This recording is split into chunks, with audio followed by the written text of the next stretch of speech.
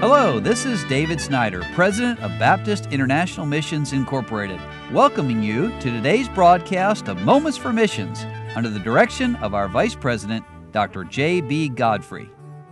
Well, God sure has been good to us here at Baptist International Missions Incorporated in Harrison, Tennessee.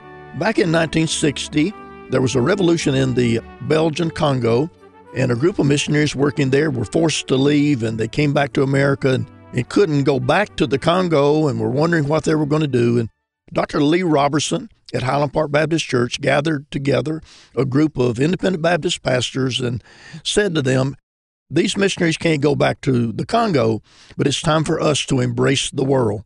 And from the very beginning, God's given us some great missionaries. Many of them I have known over the years, not all of them, but many of them. And I think about Martha Kunberger, who was in that group chased out of the Congo and became one of the first BIMI missionaries and served in Central America for many years. And my wife and I had the privilege of being with Martha as she graduated to glory. Well, not too long after BIMI started, another great missionary, he wouldn't have thought of himself that way in the beginning, but he was that, a great missionary, Jimmy Rose. He and his wife Nancy joined BIMI in 1961, and in 1962, they went to the country of Brazil. Now, before I get any further into this, let me just tell you that on Tuesday, July the 20th of 2021, Jimmy Rose graduated to heaven. And again, my wife and I and some others had the privilege of being there in his funeral service at Tabernacle Baptist Church in Greenville, South Carolina. But let me just tell you a little bit about Brother Jimmy Rose. He was a preacher. He was a man who loved the Lord. He loved his country. He had served in the Army before he went to college and then joined BIMI. But he went to Brazil in the day when he was really a pioneer missionary. Went to some difficult places. The Catholic Church didn't want them there, and they sometimes threw rocks. But Brother Rose went there. He knew God wanted him to go there, and he preached the gospel, and he won people to Christ, and they started churches, and then they started Bible institutes and Bible colleges in later years. Well, eventually, Brazil came to be one of our largest mission fields here at BIMI. I mean by that, largest number of missionaries.